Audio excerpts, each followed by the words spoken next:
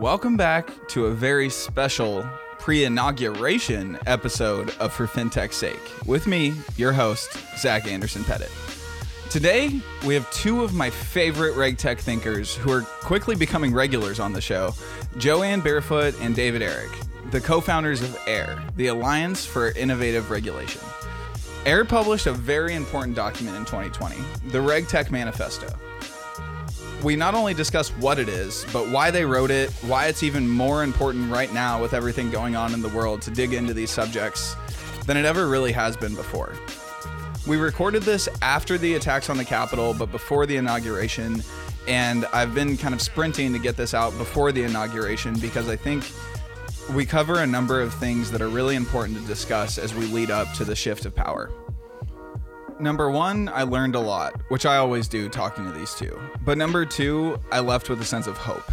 Hope about democracy, hope about the future of regulation, hope about the direction that the United States is going in general, and the people that we have thinking about the future for it. Without further ado, here's my conversation with Joanne and David.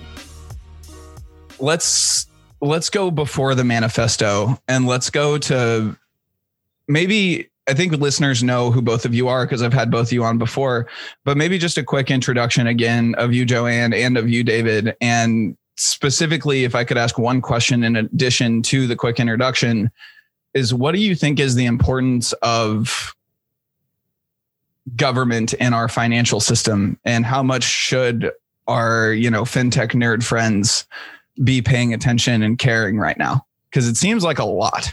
Well, thank you, Zach, for having us back on the show. It's always fantastic to be with you.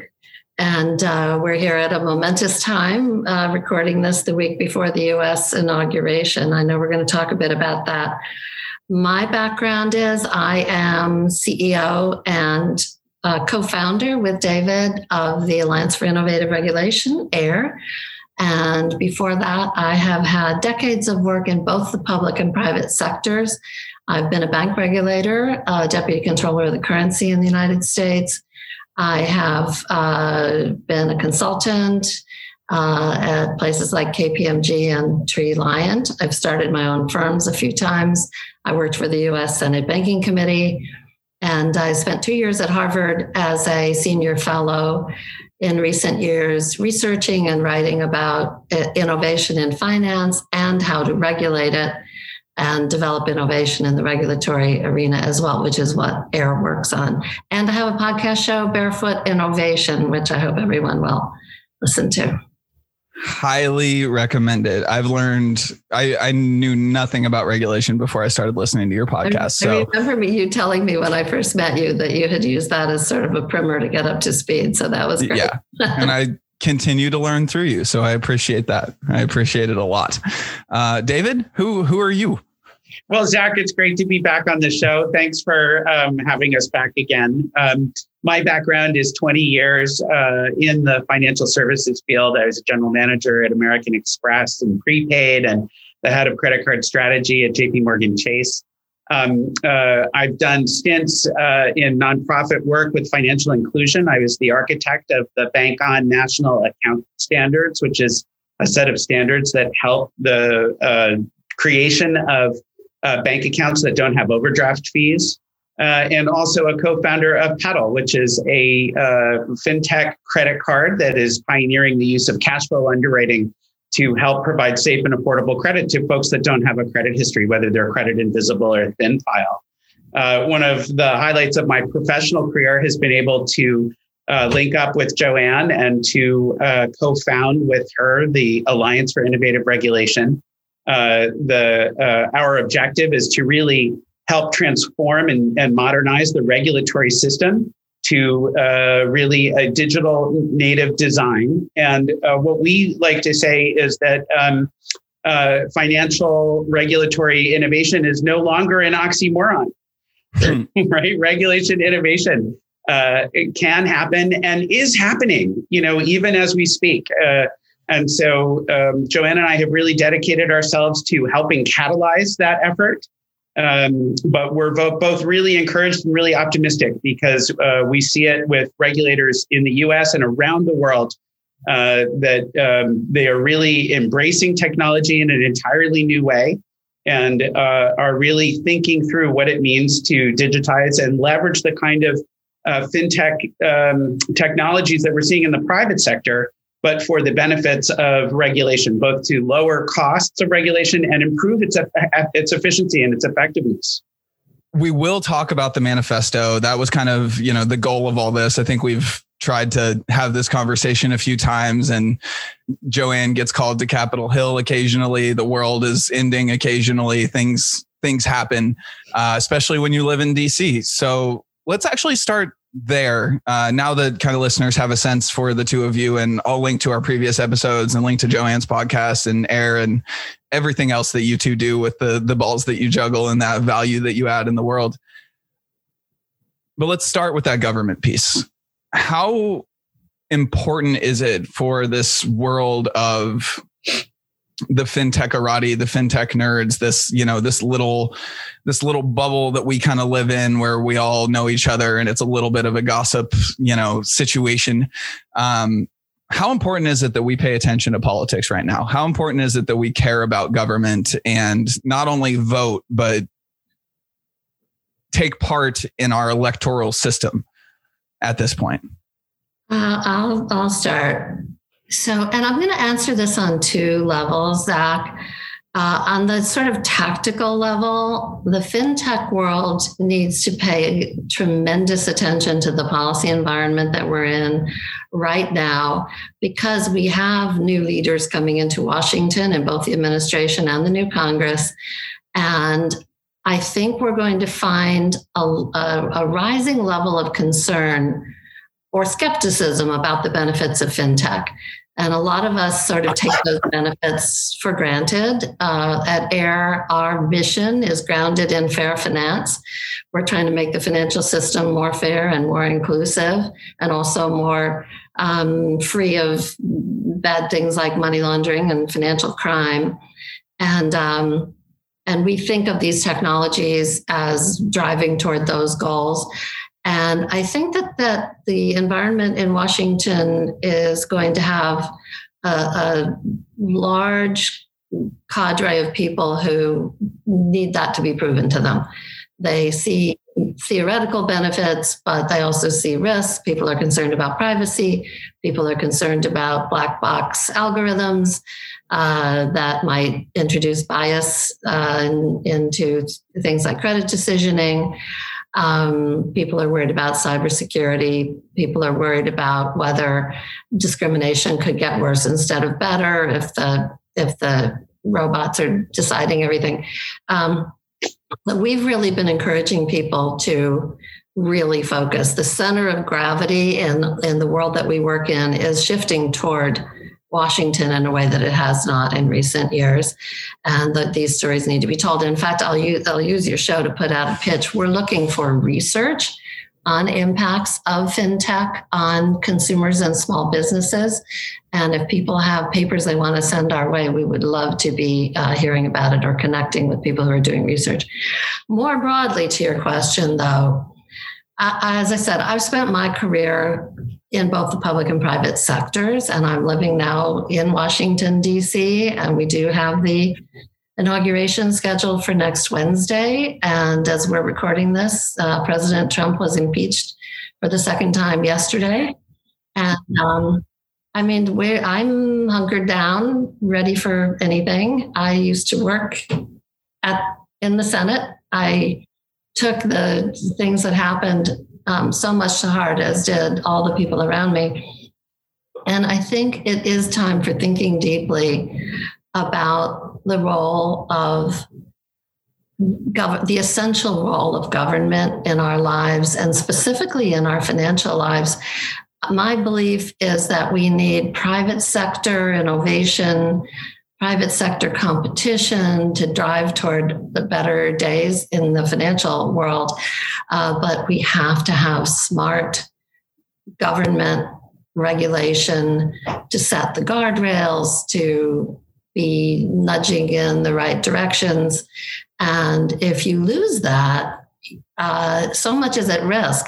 I think one of the things I feel we've been learning from the crises of the start of 2021 is the fragility of some of the things we take for granted that just work because people trust each other, or people have faith in institutions and in process and the courts and all of it. And now we're so deeply divided. I'm not unique, I know, in being very concerned about the polarization of the population. And I think we need to be figuring out, how do we build trust? How do we work together? How do we build bridges to work toward a better, in our sector, a better, more fair financial system, which we can have massively better financial services if we leverage the technology game changers that are underway in a really smart manner.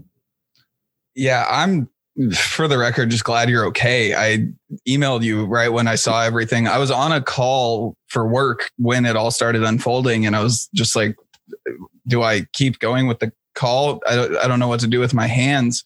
And like 20 minutes after that, I was like, holy shit, I need to check on Joanne. I need to check on all my friends in DC.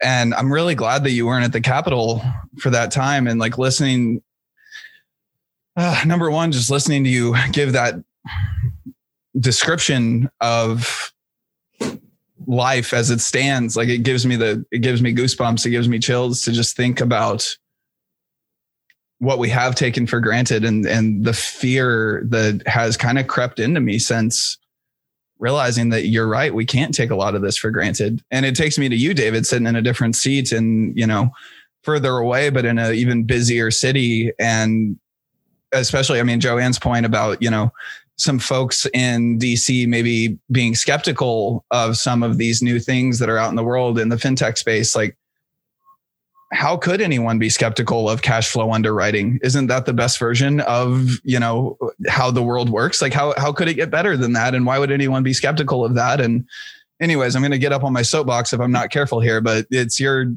turn to pontificate on government, David. Well, it is funny around the question of cash flow underwriting. That's what the nature of underwriting has always been, since the time of the Romans, right? So It's hard to imagine that we've kind of lost focus on that. And really, it's kind of interesting, right? Because it's a story about transitions, right? It was the technology innovations in the 1970s and 80s that allowed us to actually use proxies for cash flow underwriting that were more effective and efficient at that time.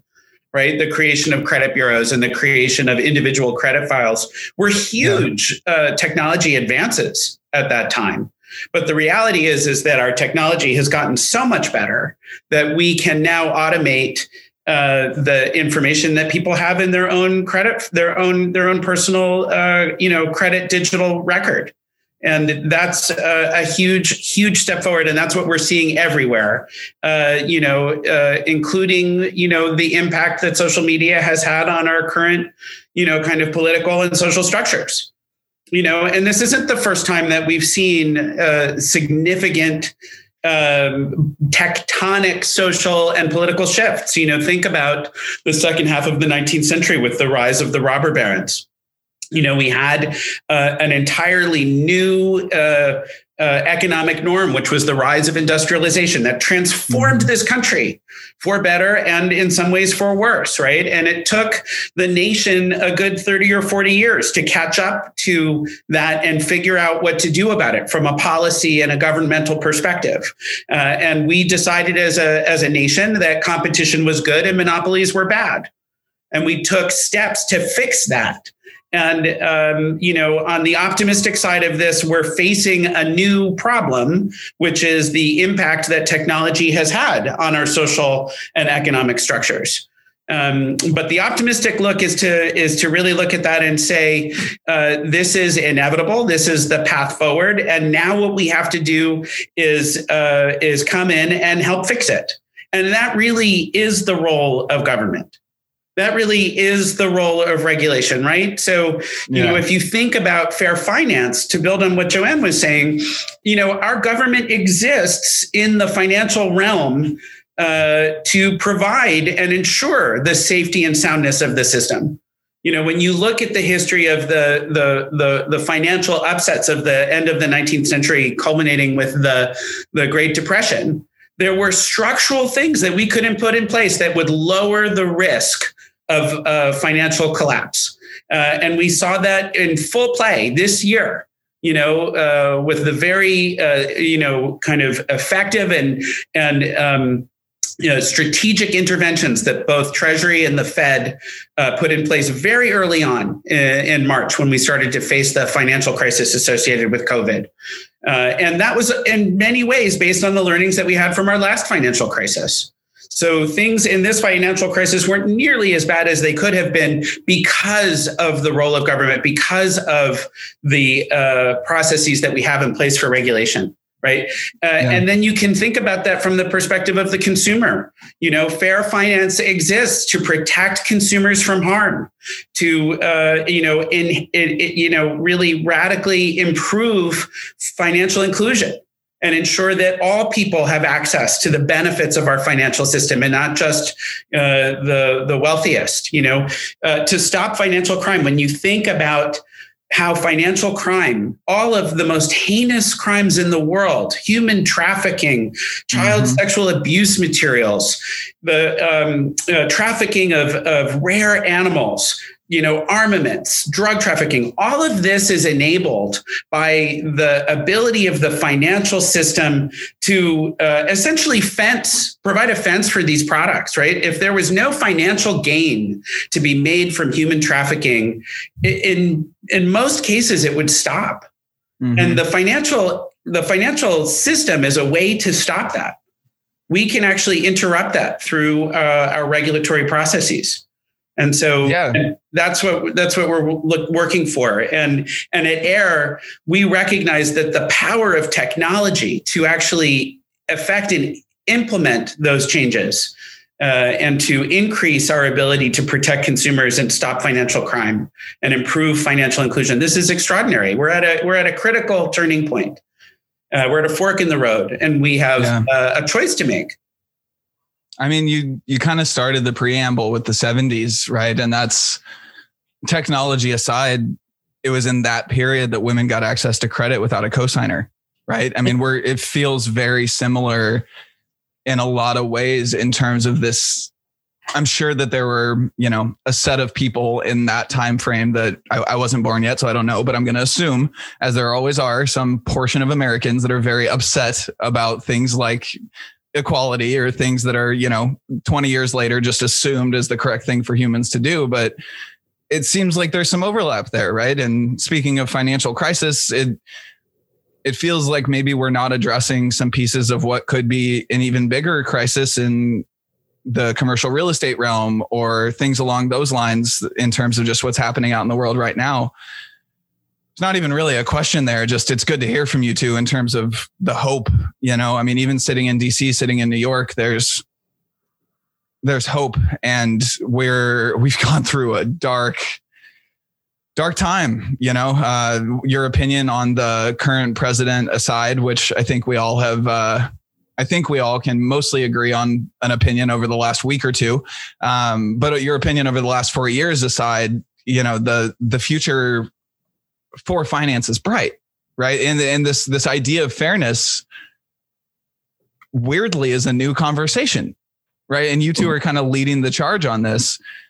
And and we'll get to the manifesto kind of out of this, because I think the manifesto is sprung up through the idea of just like shaking the industry and saying, let's make this fair, people, please. But what does financial fairness mean to AIR? What does it mean to the two of you? It's almost such an obvious question that I feel dumb asking it, but there's probably specific answers that the two of you have that are probably not what people just assume. If you think about where we are now and where we've been in recent times, the financial regulatory world has been driven by certain missions, one of which, as David said, is to keep the system safe and sound so the economy can grow and people can thrive. And then there's also consumer protection, and there is a drive for financial inclusion in some of the mandate. And then, as we've been saying, there's also a mandate to police financial crime in the system. I am old enough to have been in the workforce before the Equal Credit Opportunity Act. And not only were there people who thought it was a bad idea, but I had a boss at a federal agency, I won't name it, who was opposed to, actually, my agency looked at voluntarily adopting regulations to prohibit credit discrimination against women prior to ECOA being passed, and he voted against it. He said women would co-sign as their husband or father to co-sign because they might get pregnant and they wouldn't pay the loan back and so on. Oh my God. Don't give me. All right. Well, anyways, I will allow you to continue speaking, but for the record, anyone that has paid attention for the last week, I think that argument is out of the window in terms of the ability for men and we can't let a woman get in office because hormones. Did you see the guy on stage last week? Anyways, continue, Joanne. I'm sorry I cut you off, but there's fume coming out of my ears as I imagine there was in yours in the 70s, or maybe you're more rational and balanced than I am. I get angry. I have fume coming out of my ears, but we do need to remind ourselves that we have made progress on some things and racial discrimination as well. We've made considerable progress on through these years. But when I look back over the span of those decades, because I was on the ground floor of a lot of the consumer protection law and regulation in the financial area, and when I look back on it, I say to myself, we haven't done that well with it. Safety and soundness usually has been pretty good with occasional spectacular failures, like the Great Recession.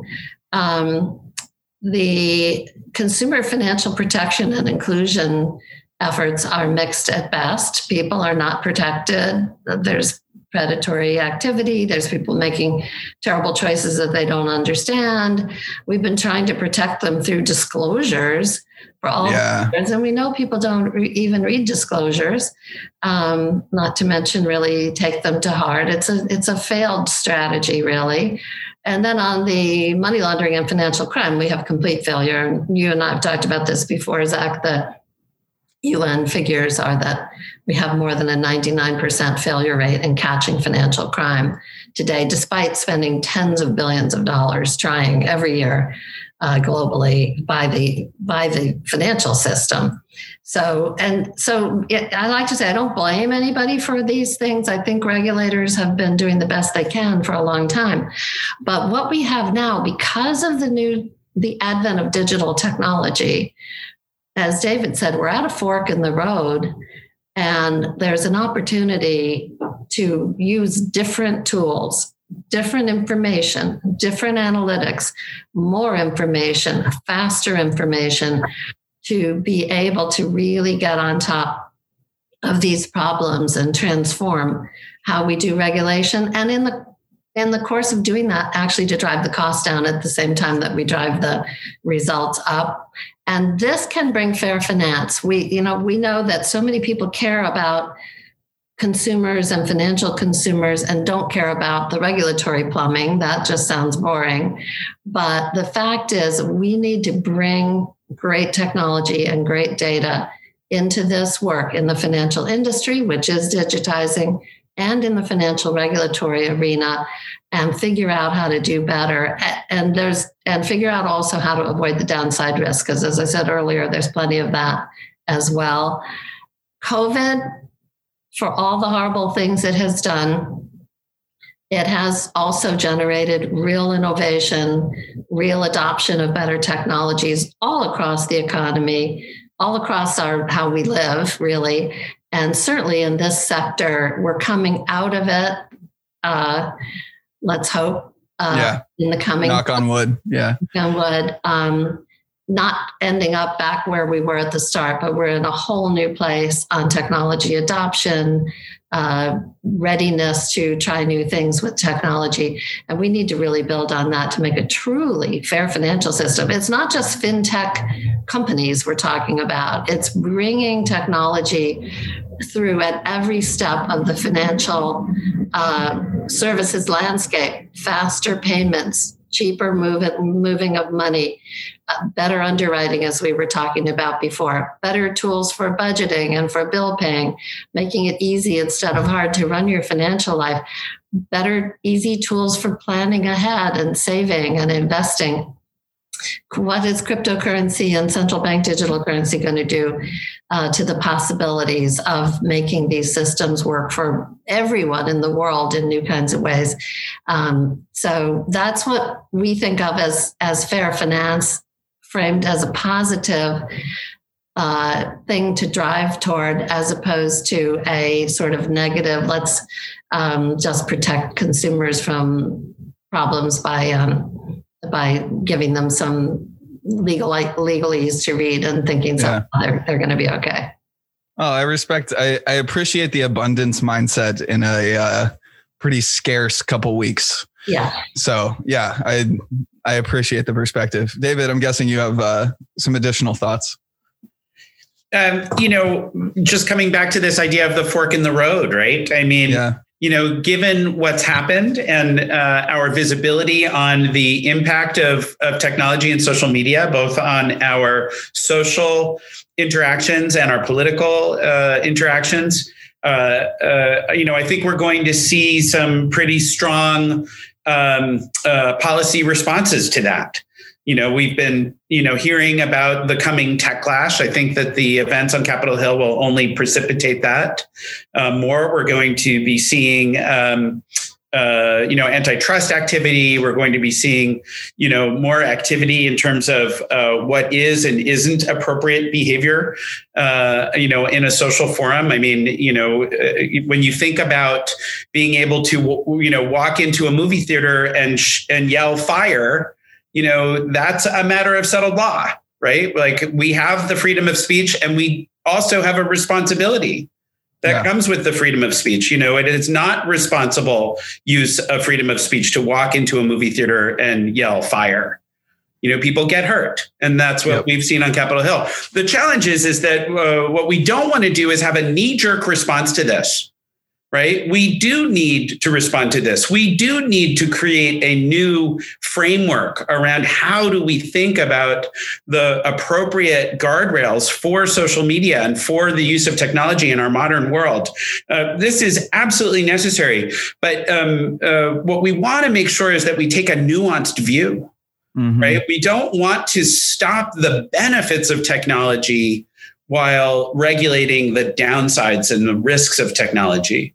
And that's really what Joanne was getting at earlier, is that there's a huge opportunity for us in the financial regulatory space to do this, right? We really have a series of choices to make, and we should make them with a very informed and nuanced view, and not with a reactionary perspective. I mean, the word fairness, to me, the etymology is somehow in my head leads me back to inclusion, and I think about where I grew up in Kansas City. I grew up on, the rougher side of the tracks. Kansas City has a pretty clear racial dividing line, and I grew up on the non-white side as a white boy. And I grew up next to a lot of check cashing places, right? Basically kind of grew up in the hood next to a lot of payday lending, saw that side of the world, right? So for me, the idea of a lot of what we've seen of storming the Capitol and a lot of the beliefs that folks have developed about what's reality and what isn't, it all comes back to this divide, right? It comes back to whether they're right or wrong, which is not worth getting into here. They feel left out. They feel like they're not included, and like the system isn't fair. Right. So whichever side of the track you're on, or if you're in, a rural area or whatever it is, it seems like it all comes back to fairness, which all comes back to technology, which all comes back to policy. And I kind of go in this circle where I'm like, well, which one comes first? And it seems like policy comes first and technology comes second, because you have to paint inside the lines, right? I think they are completely intertwined. Especially because the world is changing so fast. You've been saying we're going to talk about our RegTech manifesto, our white paper that we put out last year and are still seeking public comments on. We've been getting comments from all over the world. A central argument in it is that we need to do things differently because technology is now changing at an exponential rate. Mm-hmm. And the COVID pandemic has been giving us a harsh lesson in exponential change, that it looks gradual for a long time as the pace of change is doubling and doubling and doubling again. But the actual shape of it gives us that dog-leg shaped curve that we've been seeing COVID spreading. This is the curve that we're dealing with technology in every sphere. And in our sphere, the risk is that the businesses and also the regulators get caught under that curve at the moment where it's spiking vertically. And because of that, you're going to have completely different ways of keeping the regulators up with the technology and the technology up with the regulatory frameworks. And they're just going to have to be hand in hand. And we have to get good at that. And we're terrible at it now. Again, it's not anybody's fault. I always say the regulators have the hardest job. And I like to point out that my son became a bank examiner. And, I love regulators, but they do have the hardest job. Not to cut you off, but I agree. I mean, I think having gotten to know you, having gotten to know your son, having, gotten to know a lot of regulators through this time, and just having, finally gotten over my fear of regulators and said hello to one or two of them when I was back at NBKC and, going through a normal regulatory cycle, like these people are human and they're functioning inside of a system, and that system dictates certain things. And if you're trying to build a house and you don't have a hammer, how do you put the wood together? It's like you need the tools and you need the ability to do the job. And anyways, I get up on my soapbox about this too, but I totally agree. And it was the system they're working in was designed to be prudent, cautious, careful, risk averse, not to make any mistakes. They don't have the option to move fast and break things. They are going to have to learn to move fast and get it all right.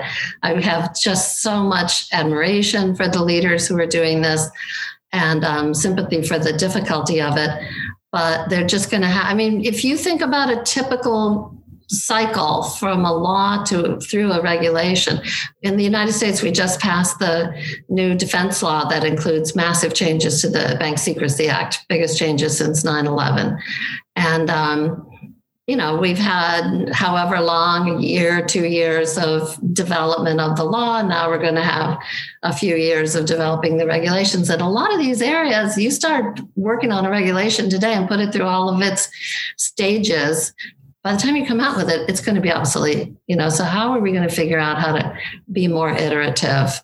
That's a tremendous piece of what we work on at AIR. And Zach, you had started this part of the conversation saying, is it policy first, technology second? Joanne's response is that it's intertwined. What we like to say is that, you need to solve these problems.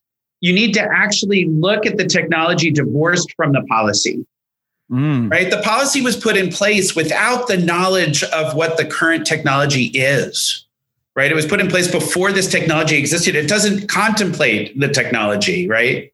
And so you actually have to look at what's possible from the technology without the policy lens, because the policy lens immediately limits your possibilities, right?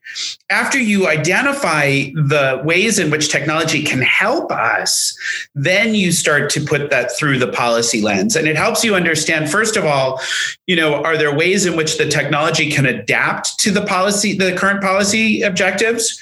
Or are there ways in which the current policy objectives need to be revised because of the new technologies that are being presented? So let's go to the manifesto. Let's go to that. We can go through this fairness thing all day, all night, and I think we still will by going to the manifesto. Yeah. So let's go there. What inspired it? It seems like, honestly, I'm almost glad that this conversation has kind of gotten delayed as much as it has, because there's a lot to talk about right now that's in that there manifesto that we're going through as a community here.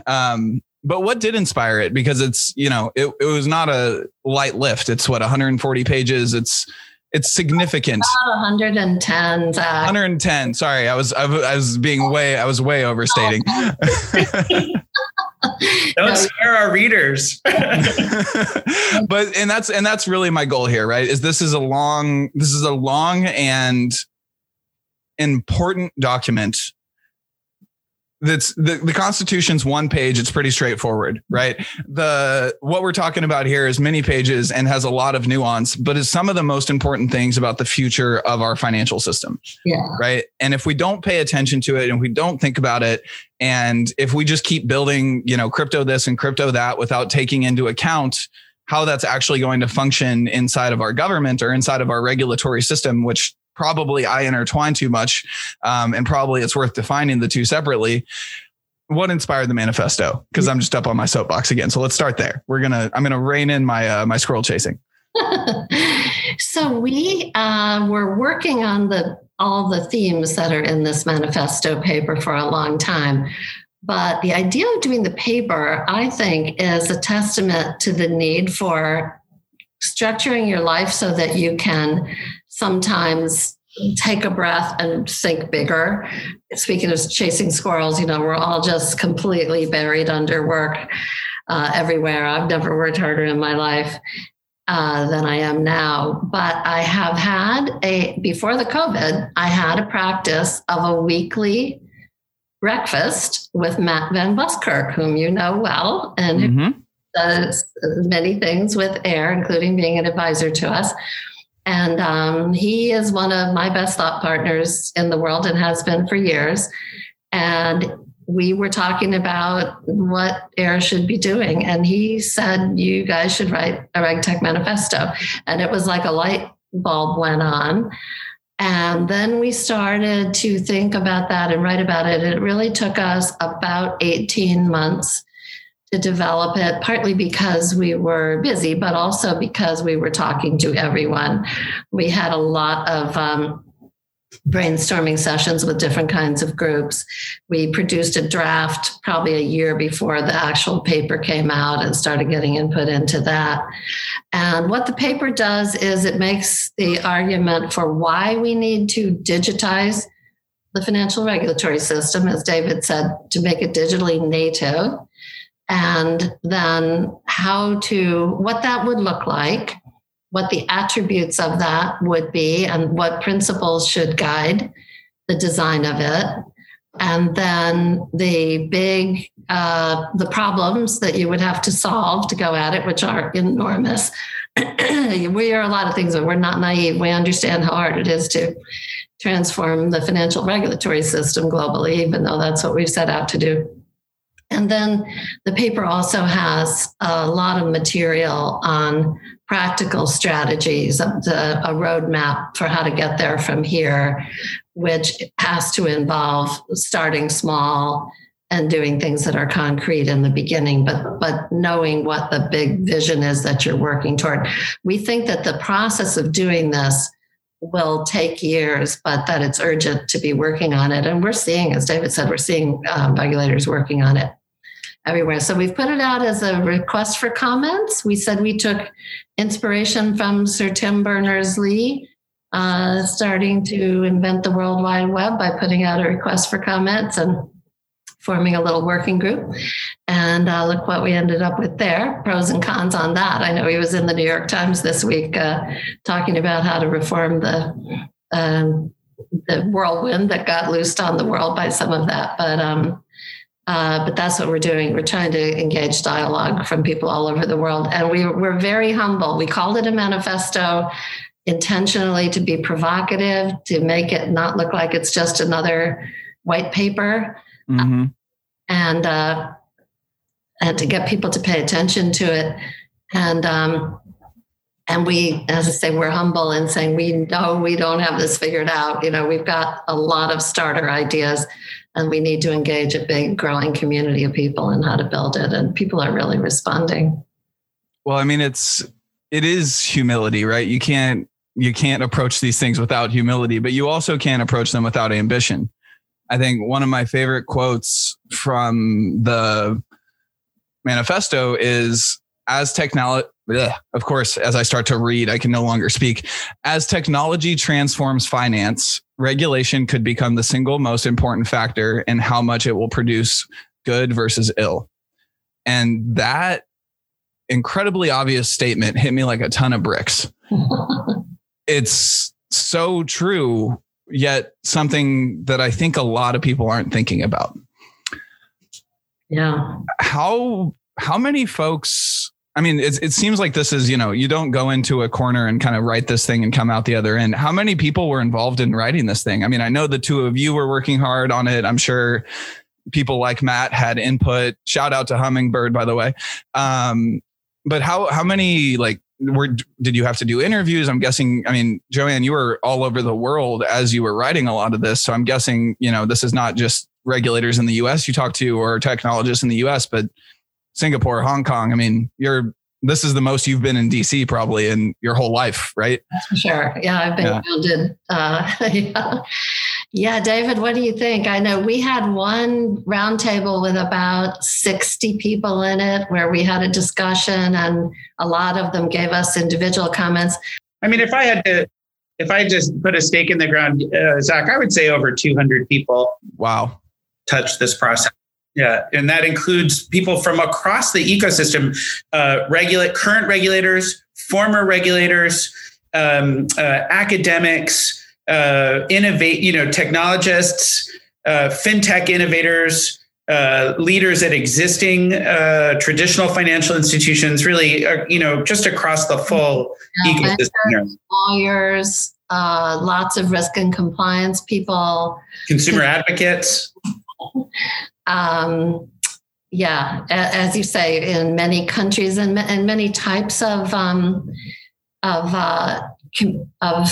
economies as well. It is somewhat U.S. centric, but the vision is completely global, and we are really convinced that to really make the progress we need to make, we need to have an integrated conversation between the emerging markets, many of which are leapfrogging to digitally native strategies because they're not encumbered by as much of the old strategy, and because they have digital first financial systems to a greater degree, just because they've been more mobile first longer.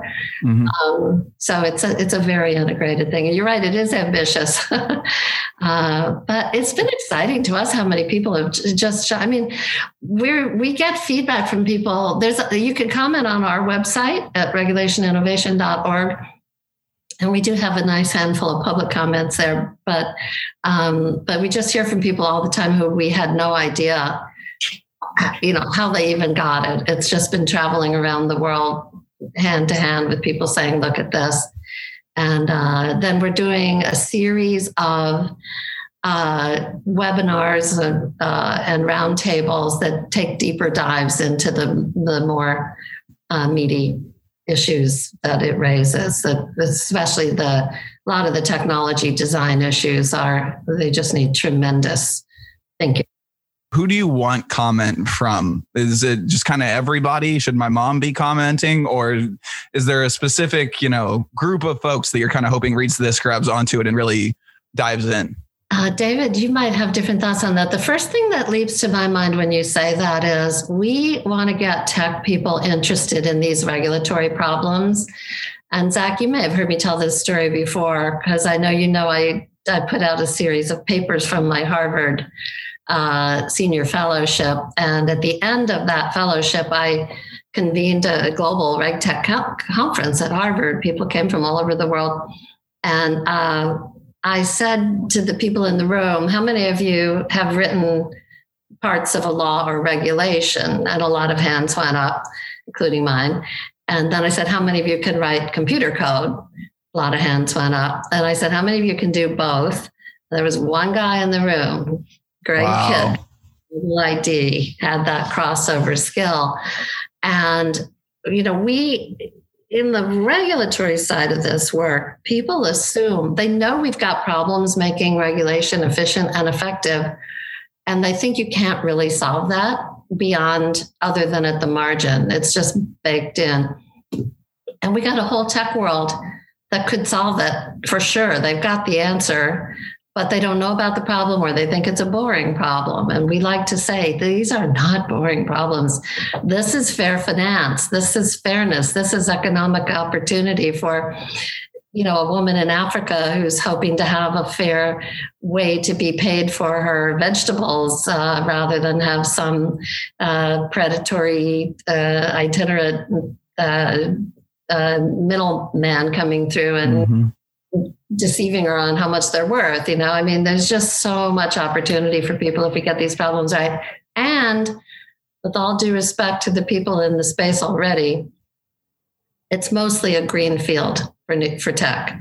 There's hardly any great technology. If there's any great technology in the space, it's got there within the last few years.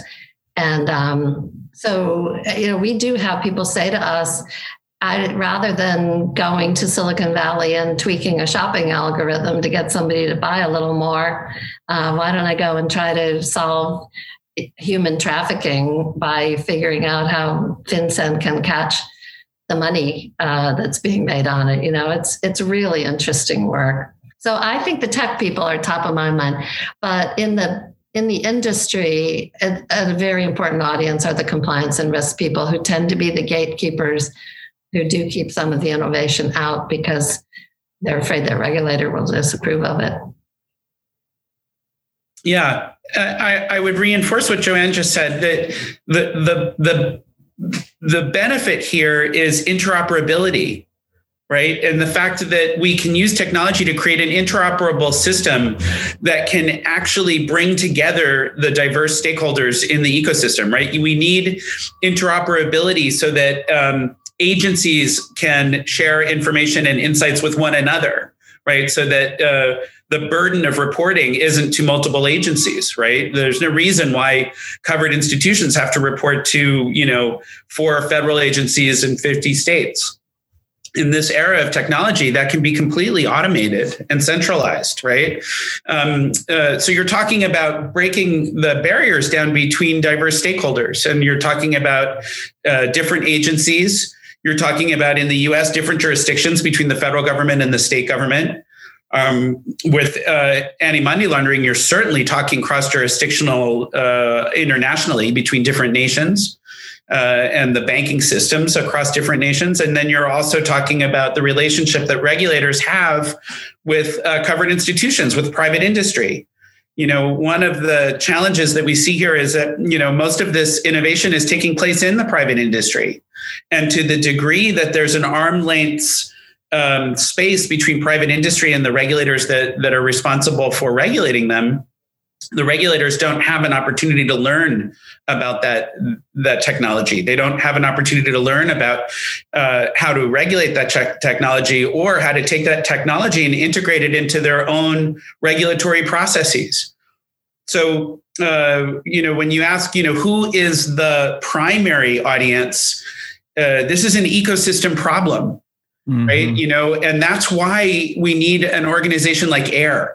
There's no one stakeholder in the ecosystem that can solve this problem. We need a catalyst that can bring the stakeholders together. And one of the things that we've learned in the last 2 years is that having projects that bring these different participants to the same problem-solving table is a really powerful mechanism to demonstrate collaborative problem-solving and to actually drive the kinds of ecosystem-level solutions that we need to drive towards.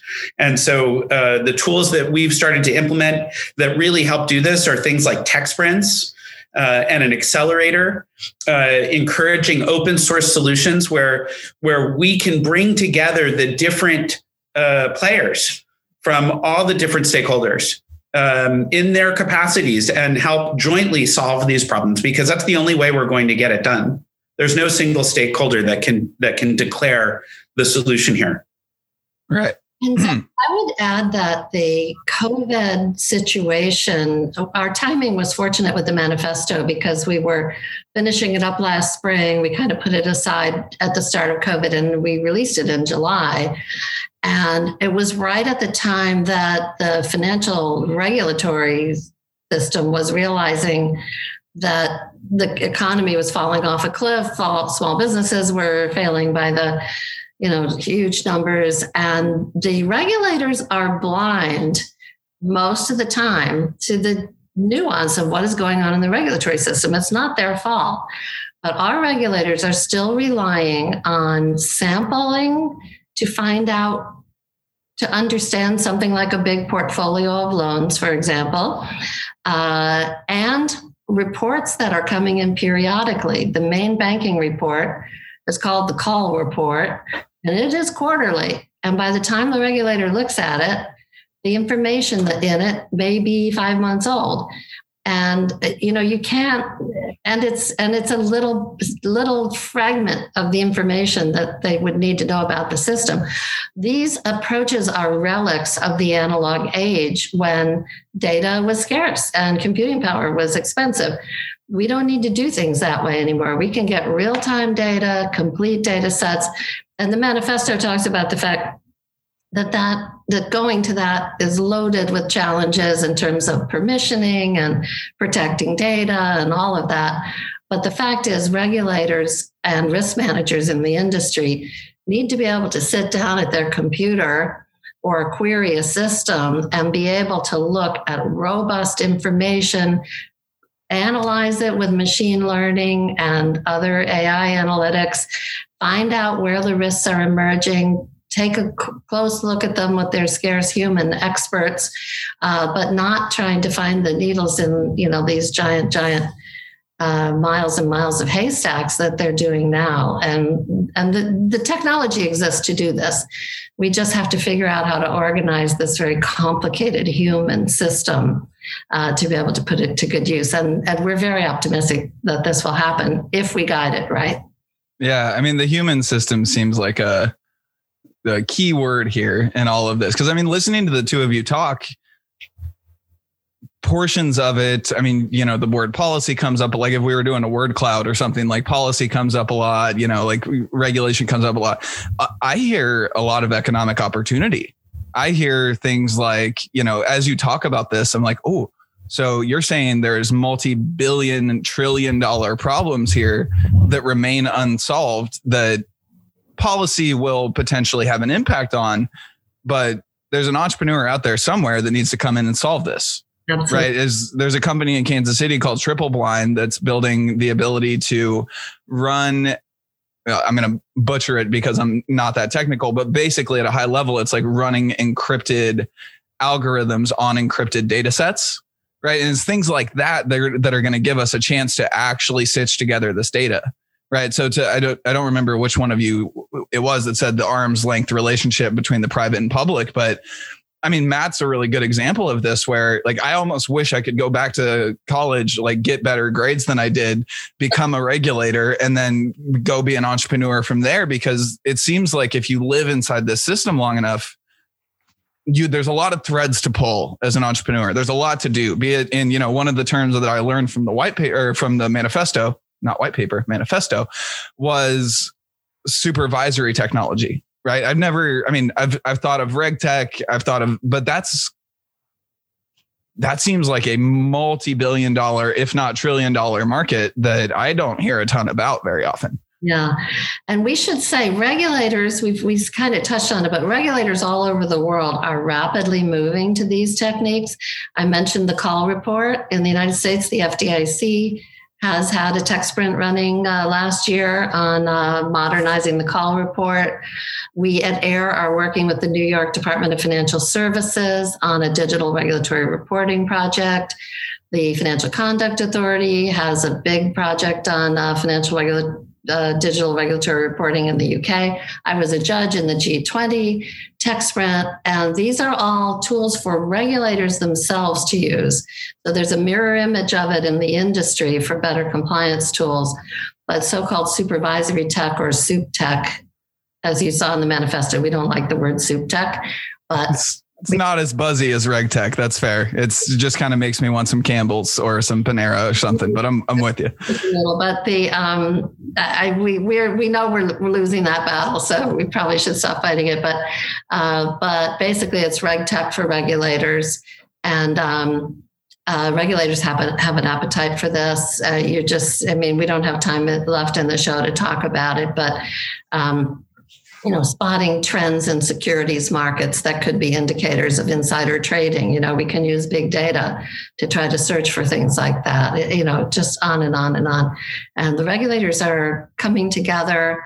Mark Carney, when he was the governor of the Bank of England, said that if they had the human beings at the Bank of England reviewing all the data that was coming in today, as data is exploding, it would be the equivalent of reading the complete works of Shakespeare every week, twice a week, all year.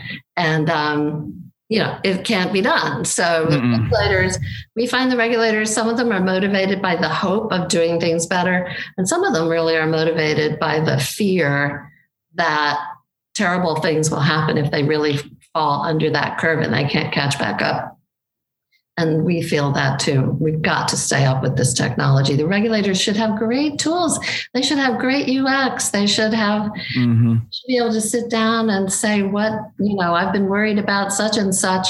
How is it looking? And look at data across the whole system and across the whole world and pull it from the Internet of Things and, all of it. Yeah. One of the most fascinating things that I learned, I think from your show or from a conversation with you, I can't remember. It's weird. It's weird being friends with people that host podcasts, right? You can't remember where you heard it. Specifically was that regulators in the United States, I don't know if this is true everywhere, but regulators in the United States can't test new technology without, and I'm going to butcher it, but like without a procurement process, without some sort of contractual, like you can't just sign up for a free trial of anything for 7 days because there's a lot that goes into governmental purchasing of things, right? So it sounds like it's things like that we need to take a really serious look at. And one of my other favorite quotes in this whole thing is gradual but urgent changes are necessary. Yeah. And this feels like one of those things that's, becoming more urgent. Yeah, absolutely. And that's one of the big benefits of, the COVID crisis is that it really has illustrated to government officials and to the regulators that the technology infrastructure is behind, right? When we actually saw how difficult it was to stand up the PPP program, how difficult it was for, citizens to actually onboard and enroll for unemployment.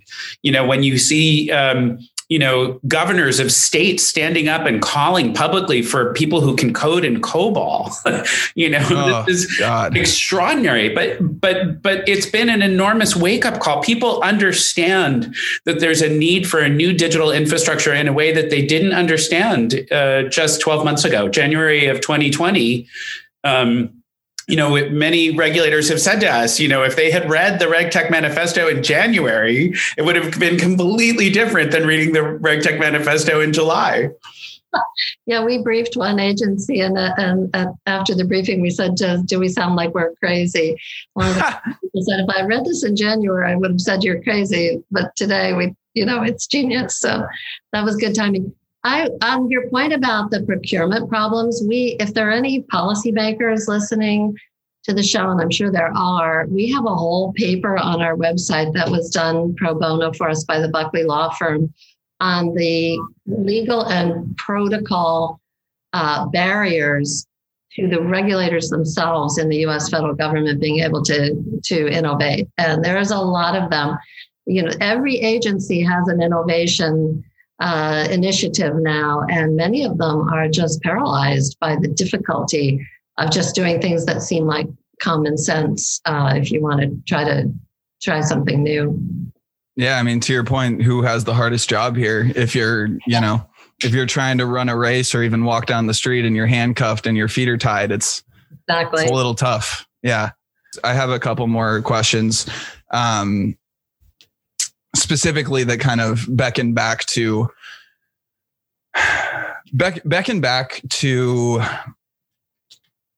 what is the best way to phrase this? The utility of a human life, which is a lot to pull apart. Yeah, David's eyes just got big that nobody can see as they're listening, but everyone's like, uh-oh, what's he going to ask next? So I've told this story personally to the two of you, and I think listeners have heard it before, but I started my career in retirement, right? I started my career at a robo-advisor. Used to think that the average American putting away money into their 401k was, the largest problem in the history of financial institutions. There is nothing more important, and thou shalt buy the index, right? That was what I thought back then. And then I moved into banking, and I thought that savings was like, if you don't have an emergency savings account, what's going on? And then I realized, like, why did I think retirement was an issue? Like, most people don't have $400 in their savings account, right? And then you keep moving down this chain and you realize that, well, actually the reason they don't have savings is because of debt. And a lot of the reason that people end up in debt is occasionally, just people are people and don't make great decisions. But we're also in a system, speaking of Kansas City, speaking of payday lending, that is a bit of a cycle, right? If you make the wrong decision at the wrong point, one policymaker 50 years ago could have done a thing that puts you in a hole that you really can't dig out of.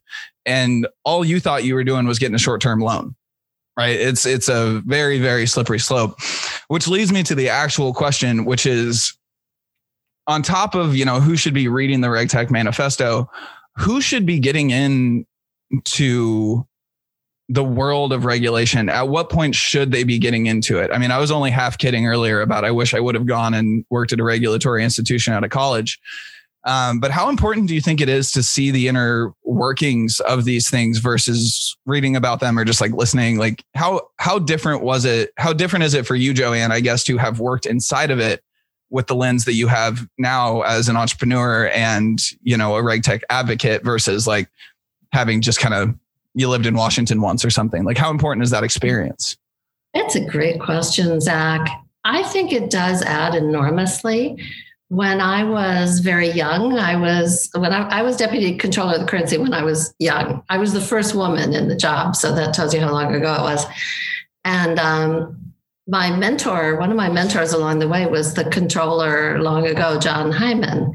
And one of the things he used to advise his team to do was to try to have a life that included both public and private sector.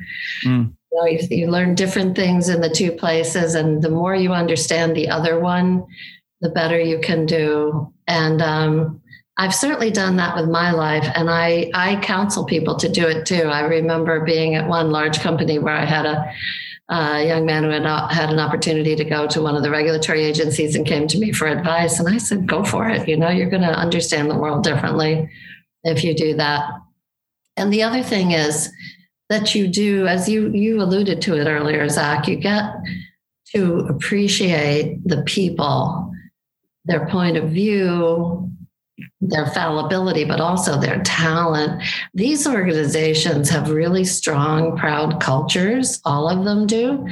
I am a product of the OCC. I said this in the manifesto. The manifesto is written by me in the first person in an effort to make it more readable than a lot of white papers would be. And I tell the story in it of learning at the OCC about the culture of bank supervisors and their passion for keeping the banking system safe and sound, and the collected wisdom that they have. Those senior bank examiners deeply understand risk. I mean, they are always watching for the thing that's going to go wrong and potentially, knock down a house of cards in a financial system. Mm-hmm. So by being on the inside of organization, and then the other thing is it demystifies them. My daughter has worked for the Senate, and I remember saying to her, things that you don't even know, but for somebody who's never done that, it seems so arcane and intimidating. And you understand that it's just people doing the best they can. So anyway, I'm an advocate for it. It really does help. I would add that it's, especially in this era where there's so much cynicism around government. I'm relatively new to the processes that take place in Washington, D.C. It's probably been an area of focus for me for only the last 5 to 7 years of my career. But I think that the thing that impresses me the most is the level of commitment and the level of personal pride that the people that we have working in our government institutions, it is really remarkable the level of commitment that they have to their mission, to their goals. People are very personally aligned to the jobs and the outcomes. The vision that we've created for fair finance. Yeah. And that's really inspiring to me. It really gives me hope. We're going through a tough period right now, but, we have armies of people who are, maybe armies is the wrong word. We have, there really are like just tremendous people who are incredibly committed and interested in doing the right thing inside of our regulatory agencies. And, we all benefit from this. All right. I'm really glad we talked. You've given me some hope that honestly I haven't had for a week or two or whatever, however long we want to count all of this a year. There is hope, right? I mean, it's a gradual but urgent change that's happening. It's a hard time to be alive, but every time that I've talked to a regulator, every time I've talked to somebody, with the exception of, not that I've talked to some of our Missouri senators that shall remain guilty. But every time I've talked to a government official over the last, month or so, it's not like they're slacking off. They're working harder than ever. Right. And they're really, there's a reason that America is America. And now I'm going to get like a little nationalistic here in the true sense of the word, not the recent sense of the word. But this is a beautiful country that we live in with an unbelievable amount of opportunity. And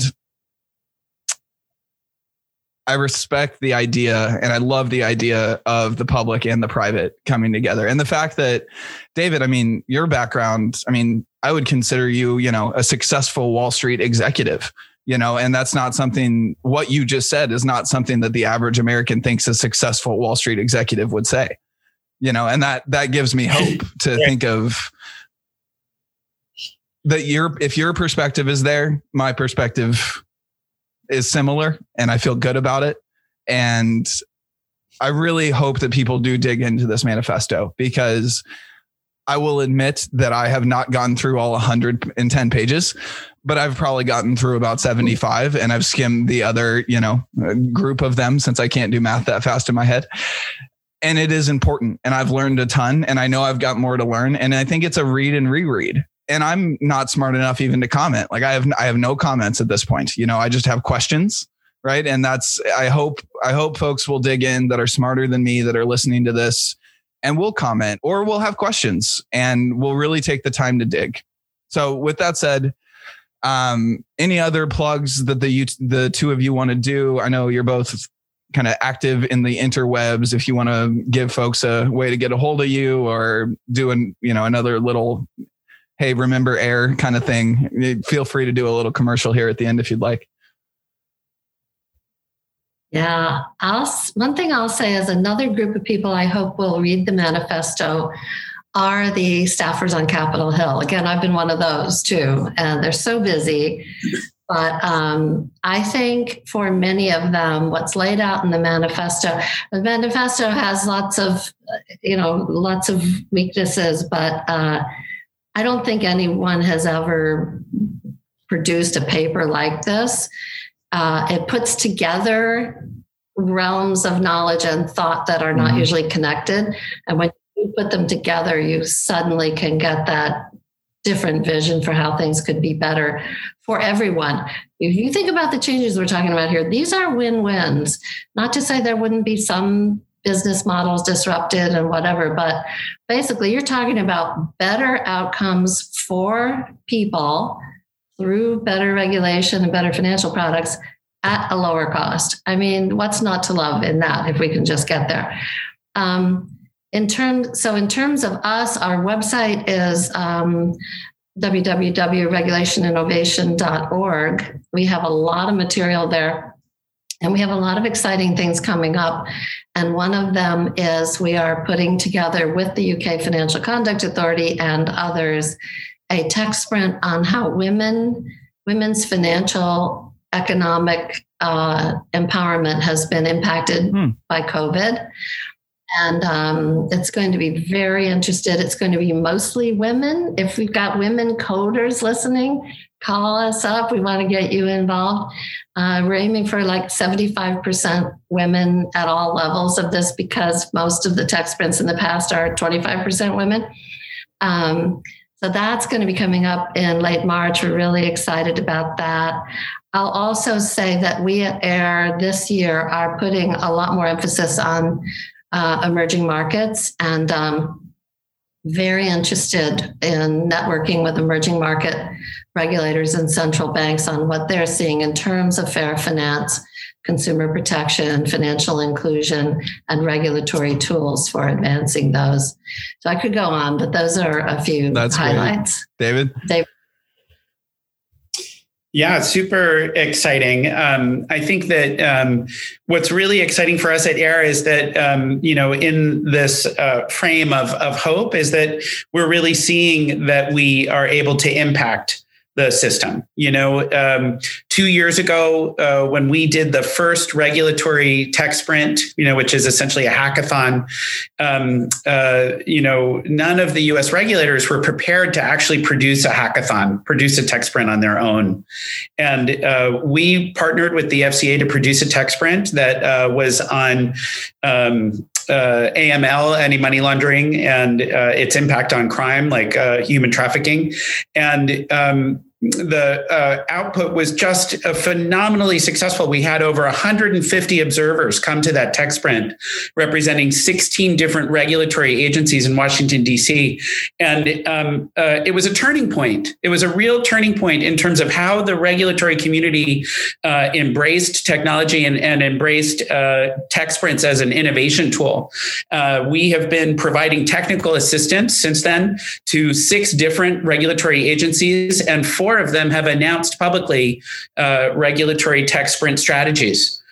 So there is hope. There is hope. Change is happening, and it's happening at a pace that is really remarkably fast for government and for very complex infrastructures. So I think that Joanna and I are really hopeful and really excited, and we see that there is a role for everyone here. So be hopeful and get involved. I love it. And go ahead, Joanne.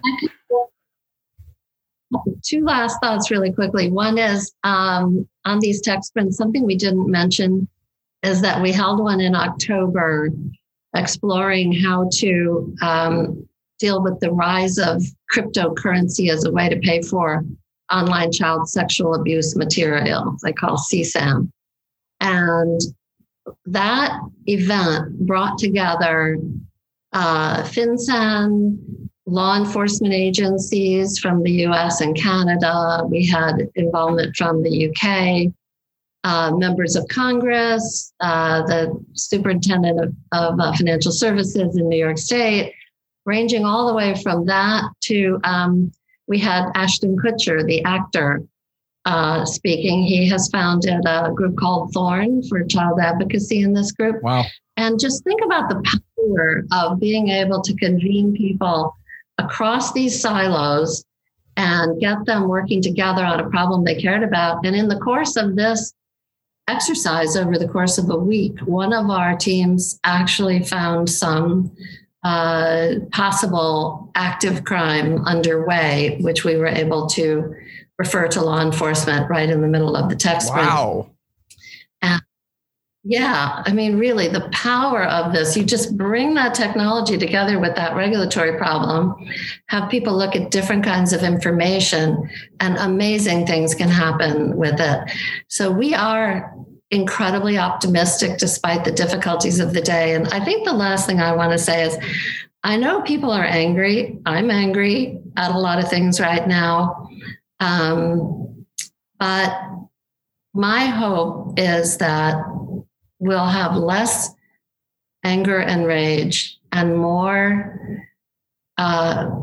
generosity of heart and forgiveness and grace for each other. And let's see if we can start to figure out knowing that there are good people on both sides of these divides, let's figure out how to find each other and work together for a better world in whatever realm we're working in. This is our fervent hope. I think that's number one, I agree. Number two, one of my favorite quotes in life is everyone's doing the best they can with the awareness they have, right? And we're all just putting one foot in front of the other.